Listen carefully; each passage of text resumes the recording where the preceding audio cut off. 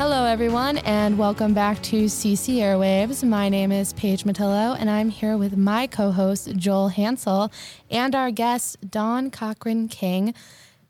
How are you doing today, Dawn? I'm doing great. Wonderful to be here. So why don't you start off by telling our audience a little bit about yourself? Well, I am an author, and I'm also what I consider a grief facilitator. I gave myself that title. I do a lot of work in grief bereavement, with bereavement ministry, with my book actually talks about grief and just going through that entire process and being able to find hope and meaning in the end of it. And that's something that people don't necessarily think is possible when they first hear about a loss, but that's sort of my mission in life. I like that. So can you tell us a little bit about the journey lessons? Yes. The Journey Lessons is my online community. I started that on Facebook, and it actually grew out of my desire to write the book and also some of the things that I do in terms of like women's ministry and just wanting people to be encouraged. And then I realized, you know what, that's really, my book is really centered in all of that. So that's how people could get in touch with me. The community has been growing. And again, it's really about encouragement, a safe place to talk about things that we're going through in life. I was actually looking at your website a little bit ago, and I saw that you look at life as a journey of wins and lessons. And I really like the way that you described that. I like that you weren't like wins and losses.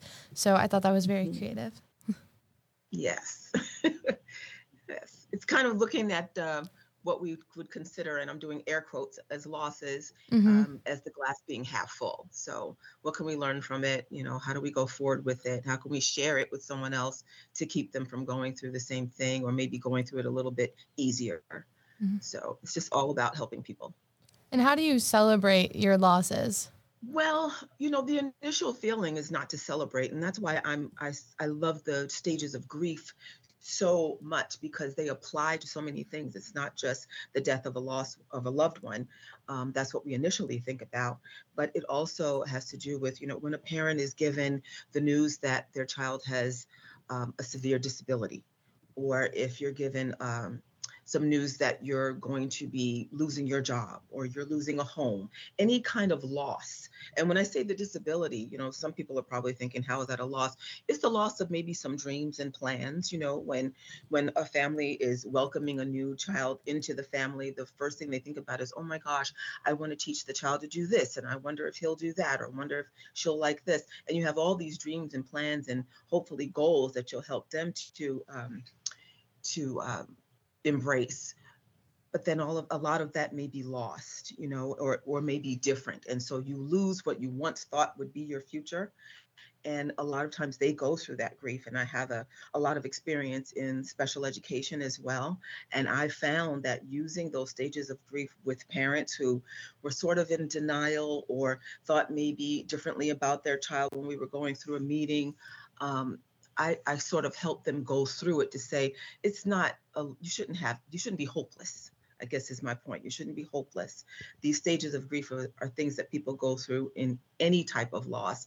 And that's why I always talk about wins and lessons, because all of us teach. And I hope I'm answering your question. I think I'm going around the question. Did I answer your question? I thought so. I thought you went over it really Okay. well. And the fact that you kind of explained how grief does relate to non-death related loss as well, I thought that was a great topic to hit on, because sometimes we focus more on the death related losses that we experience, but we forget that grief covers all areas. So in the book, I talk about the stages. However, these stages are, I don't want people to feel when they read it, I don't want people to feel like, oh my gosh, I didn't go through this particular stage. Is this about to happen to me, or is this still going to happen? You may not go through all of the stages. It's very likely that you won't go through the stages in the same order that they're written. There is sort of the denial and the shock is usually the first stage, because that's how we all relate to it. When we hear bad news, the first thing we say is no. You know, when the person giving the news is not lying to us, but that's the first thing we say is no, like, I don't accept this. And so there's some level of denial there. But all of the other stages, they can happen at any time. And when you think that you've gotten past it, they can come up again. And so I say these things not to make anybody feel down, but to make them feel prepared and to say, this is normal and it's okay for me to feel this, but I shouldn't be this way. I shouldn't be stuck in it. It's okay to feel it, feel your feelings, work through them. I feel guilty. Why? Now, what am I going to do about this? I feel angry. Why? Now, what can I do about it? Take some action, because grief makes a lot of people feel helpless and out of control. And we can't control losses. A lot of the losses that happen to us, we don't always have control over them, but we can take control over how we respond to them. So that's my main focus, is how do you respond and what new things can you bring into your life to maybe replace some of the traditions you had, or, what can you do so that life is still hopeful and meaningful to you? So the book you referenced is Survivor's Nuggets. Yes, Survivor's Nuggets: Walking Through the Stages of Grief to Find Hope. Okay, yes. And what is this book? Could you just give a little bit of a description about the book for our listeners? What inspired you to write the book? What listeners could expect when they pick up the book? Sure. So it's written as a series of true stories. They are stories that I experienced or I either spoke with someone, but most of them are firsthand from me. And what I did was there are 5 main chapters in the book. There are some before and after, but the 5 main chapters in the middle of the book are actually dedicated to the stages of grief, the 5 stages of grief. And what I did was I found the little stories, the true stories that I've written down over the years, and I'll get into that in a second, which I think will really answer your question. And I found, okay, this particular person in this story was going through anger. So when I approached the anger chapter as a stage of grief, I used that person's story to illustrate what that means and what someone actually went through, or something I went through, and then how I got through it. Because we don't get over grief, we go through grief. So that's what really inspired me, though, was when I was doing all of my bereavement work, when I was in the ministry, and then later on when the bereavement ministry at my own church. Then later on, I became a hospice volunteer. So I would go into the rooms of the hospice patients and I would talk to them and, do a lot of listening as well. And then I would meet with families also when I was facilitating the hospice support group. So these are families that had already lost a loved one. And from children, we had different groups, according to age. So we serviced children as well as young adults and then older adults. And it was really interesting because every time I went out with the idea that I was going to help someone, I was going to go and serve someone else, I came home with a story because it touched me in a certain way, where I felt like they were helping me to grow in another area. They were helping me to maybe be able to illustrate what I've been teaching for years in another way because of their experience. And so I would just journal it. And then I realized that after over 15 years, I had journals of stories, and I thought, this is a book right here. And so I incorporated the stories into the book. And I always pay homage to Elizabeth Kubler-Ross, who was the one who came up with the stages of grief. She wrote it, God rest her soul, but she started all of this, and there have been many, many books since then. And I just felt like this was a great way to teach it. There are many books on the market about the stages of grief, but I felt like I would personalize this and say, this is how I've gone through it with the work that I've done, and also the experiences I've had with friends and family. So for our listeners, sorry. Yeah, go ahead. So for our listeners who may not be familiar with the stages of grief, what are they? Mm-hmm. So the first stage is typically, like I said earlier, would typically be shock and or denial. That would be the first stage. And then the others, it doesn't really matter the order. There's anger, guilt, bargaining, and acceptance. Okay. And I like to say, and I may write another book about this, but I like to say, and I think I mentioned this in the book too, is finding meaning and finding hope. So with me, I focused on finding hope, and I started reading a lot about this. And there are other authors out there that say there's also finding meaning. So And I think that's really tied to finding hope, because there have been a lot of deaths where we go, why? This doesn't make any kind of sense. And so, in order to just be able to get up in the morning and brush your teeth and go through your day after you've had such a devastating loss, either of a child or a spouse, a sibling, a parent, someone that's really close to you, or someone who's really young and it was sudden, those kinds of tragic type deaths, we always ask why. And so I say, if we could find some meaning in it, it doesn't mean that we could say, okay, that was good, that happened, but we can say, this is what I learned through it, or this is something that this person left, which is what the nuggets are. Here is some word of encouragement. Here is a lesson that person taught one person, but because it's in a book now, I'm hoping more and more people can get that nugget and learn from it as well. So it's finding meaning, finding hope. And then I have a strong desire to want to write, because the Survivor's Nuggets is primarily about the loss of a loved one. So it's about the loss through death. But what I'm looking to do next is to write a book about all kinds of loss and how the stages of grief relate to that. But that's what inspired me from day one. Yeah. Will you format the new book in the same way, where you use stories from those you have met or own personal stories? I would like to, and I'm not sure if I'll have it be an anthology where I'll have other people share their stories and become like contributing writers.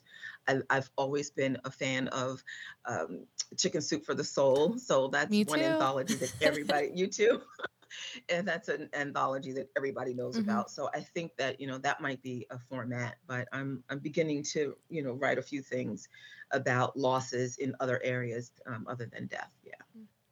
I think it really helps when people are able to see those experiences and read them from other people, because that other people are going through it and you kind of see how they were able to work through their grief. So I really like the way that you did that.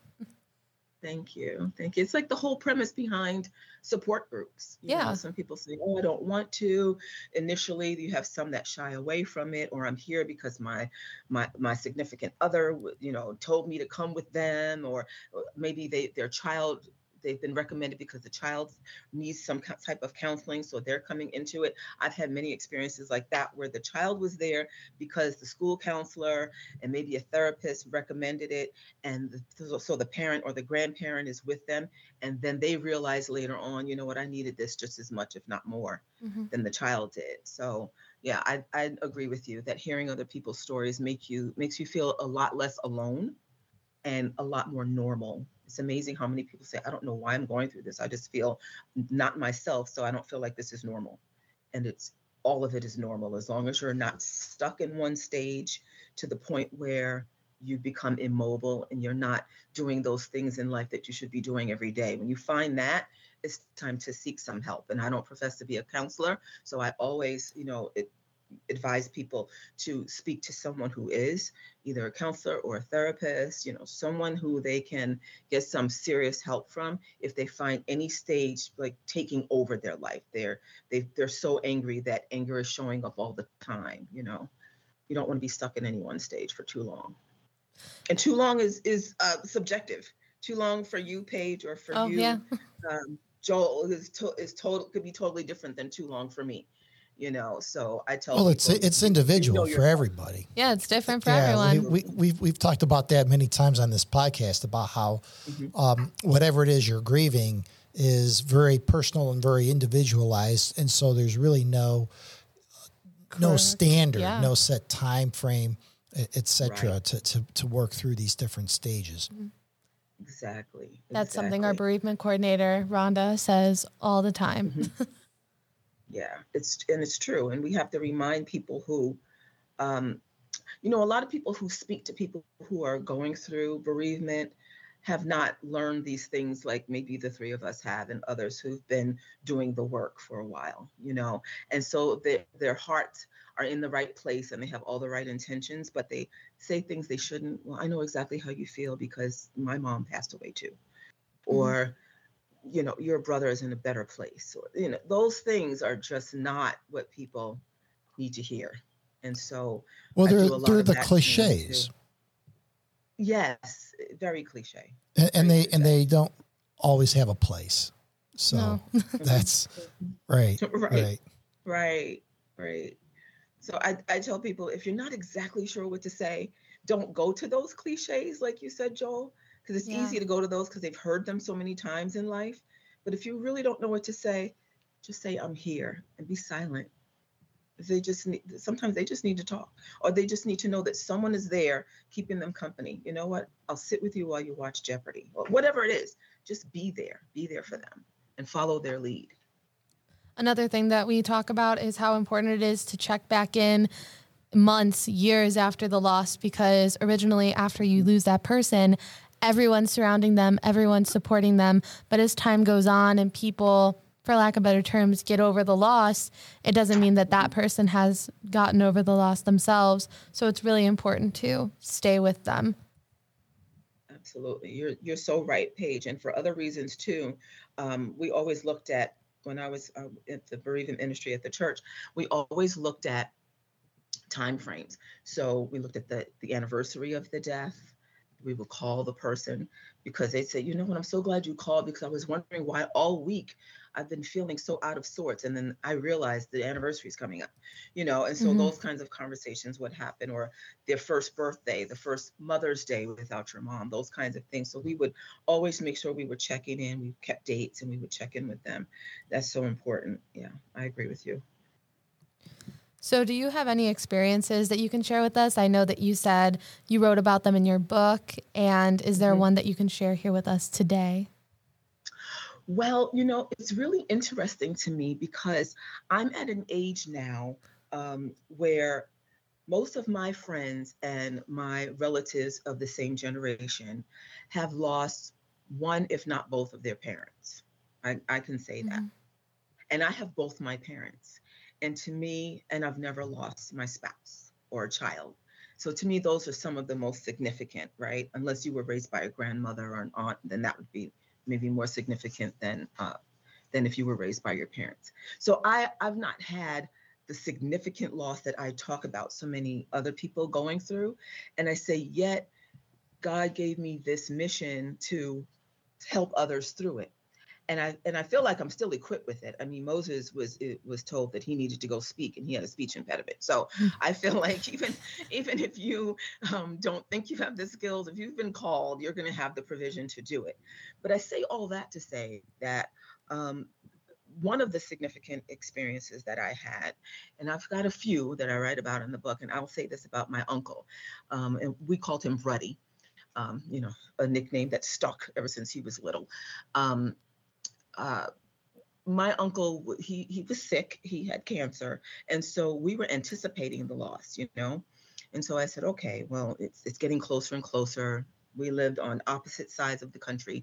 I went to see him 2 weeks prior, and I could tell he was really ill. He'd lost a lot of weight. You know what cancer ravishes the body, but he still had that quick wit. And I brought my Bible, and I had my what am I trying to say? My communion. I had the communion scripture that I wanted to read to him, and I had my little communion receptacle where I was going to give him the wine and the wafer and all this. And he looked at me and he said, "Are you licensed to do that?" And I said, "You don't have to be licensed, right? So you don't have to be licensed." And I knew that he and my mom and this is my mom's brother. I knew that he and her other siblings had grown up, knowing who God was, and they grew up going to church, but it wasn't something that continued on as they got older. And so I wasn't really sure where he was in his walk with God. I just didn't know. I believed that he believed in him, but I just didn't know where he was. And I said, well, I just wanted to take communion with you, and we don't have to be licensed. We can do this together and read the scripture and pray, and that would be fine. He said, okay. And so I read the scripture, and before I could even get to the beginning of the scripture, he actually said it by memory. So he already knew. Yeah, he said it from memory. And my mother and I just looked at each other with our mouths kind of like what Paige just said a second ago. Our mouths were open. And I'm like, oh my goodness. So and I should have known he was an altar boy and all this stuff. So as the conversation went on, my mom explained to me that he told her, because she was kind of there as a helpful caregiver in the home for weeks before he passed away. And he told her, because she started crying. This was, I hate to say her favorite, but one of her favorites, right? Yeah. One of her favorites, because she does have another brother she's very, very, very close to. But and he told her, he says, you see the sky? And she said, yes. And he said, look way, way beyond that. You can't even see it, but just consider all way beyond that. That's where I'm going. And she said, and she starts crying harder, and he said, I'm going on an adventure. So I don't want you to be sad. I'm going on an adventure. And that stuck with me. That stuck with me. He's been gone now 8 years, but that stuck with me because shortly after that, I'm going to wrap this up, but shortly after that, I went to see someone in hospice. And when I walked in, I live in Las Vegas, right outside Las Vegas, and it was so hot. It was a typical Las Vegas triple digit weather, and I had my hair down and I'm sweating. As soon as I walked into this patient's room, I greeted her, but I read the card. We never know what their diagnoses are. We just know that they're in hospice, and they give us some information. So it said this person can talk. They no longer have their vision, but they are able to talk with you. They will probably sleep a lot as well. So I walked in not really knowing if she'd be awake, and she was. And I greeted her, and I was sweeping my hair up in a clamp to get it off my neck, and I was about to grab a tissue and wipe the sweat off and everything. And she said, so what's it like outside? Now, she hadn't been outside. She couldn't go outside. She couldn't see out of, through her window because she lost her vision. And I said, oh, it's so hot. And then I realized what I read on the card. And I said, but you know what? It's beautiful. I said, there is no way I'm going to complain about what I get to experience when this woman cannot get out of bed and go outside, and she's not allowed to be outdoors. So I told her what I saw because she couldn't see. I said, it's sunny. There's actually birds outside your window, and the tree with the leaves are blowing just a little bit. It's not real windy. I said, it's really a pretty day. She said, oh, that's nice. That's really nice. And so we had a conversation, and she started using humor about where she was going next.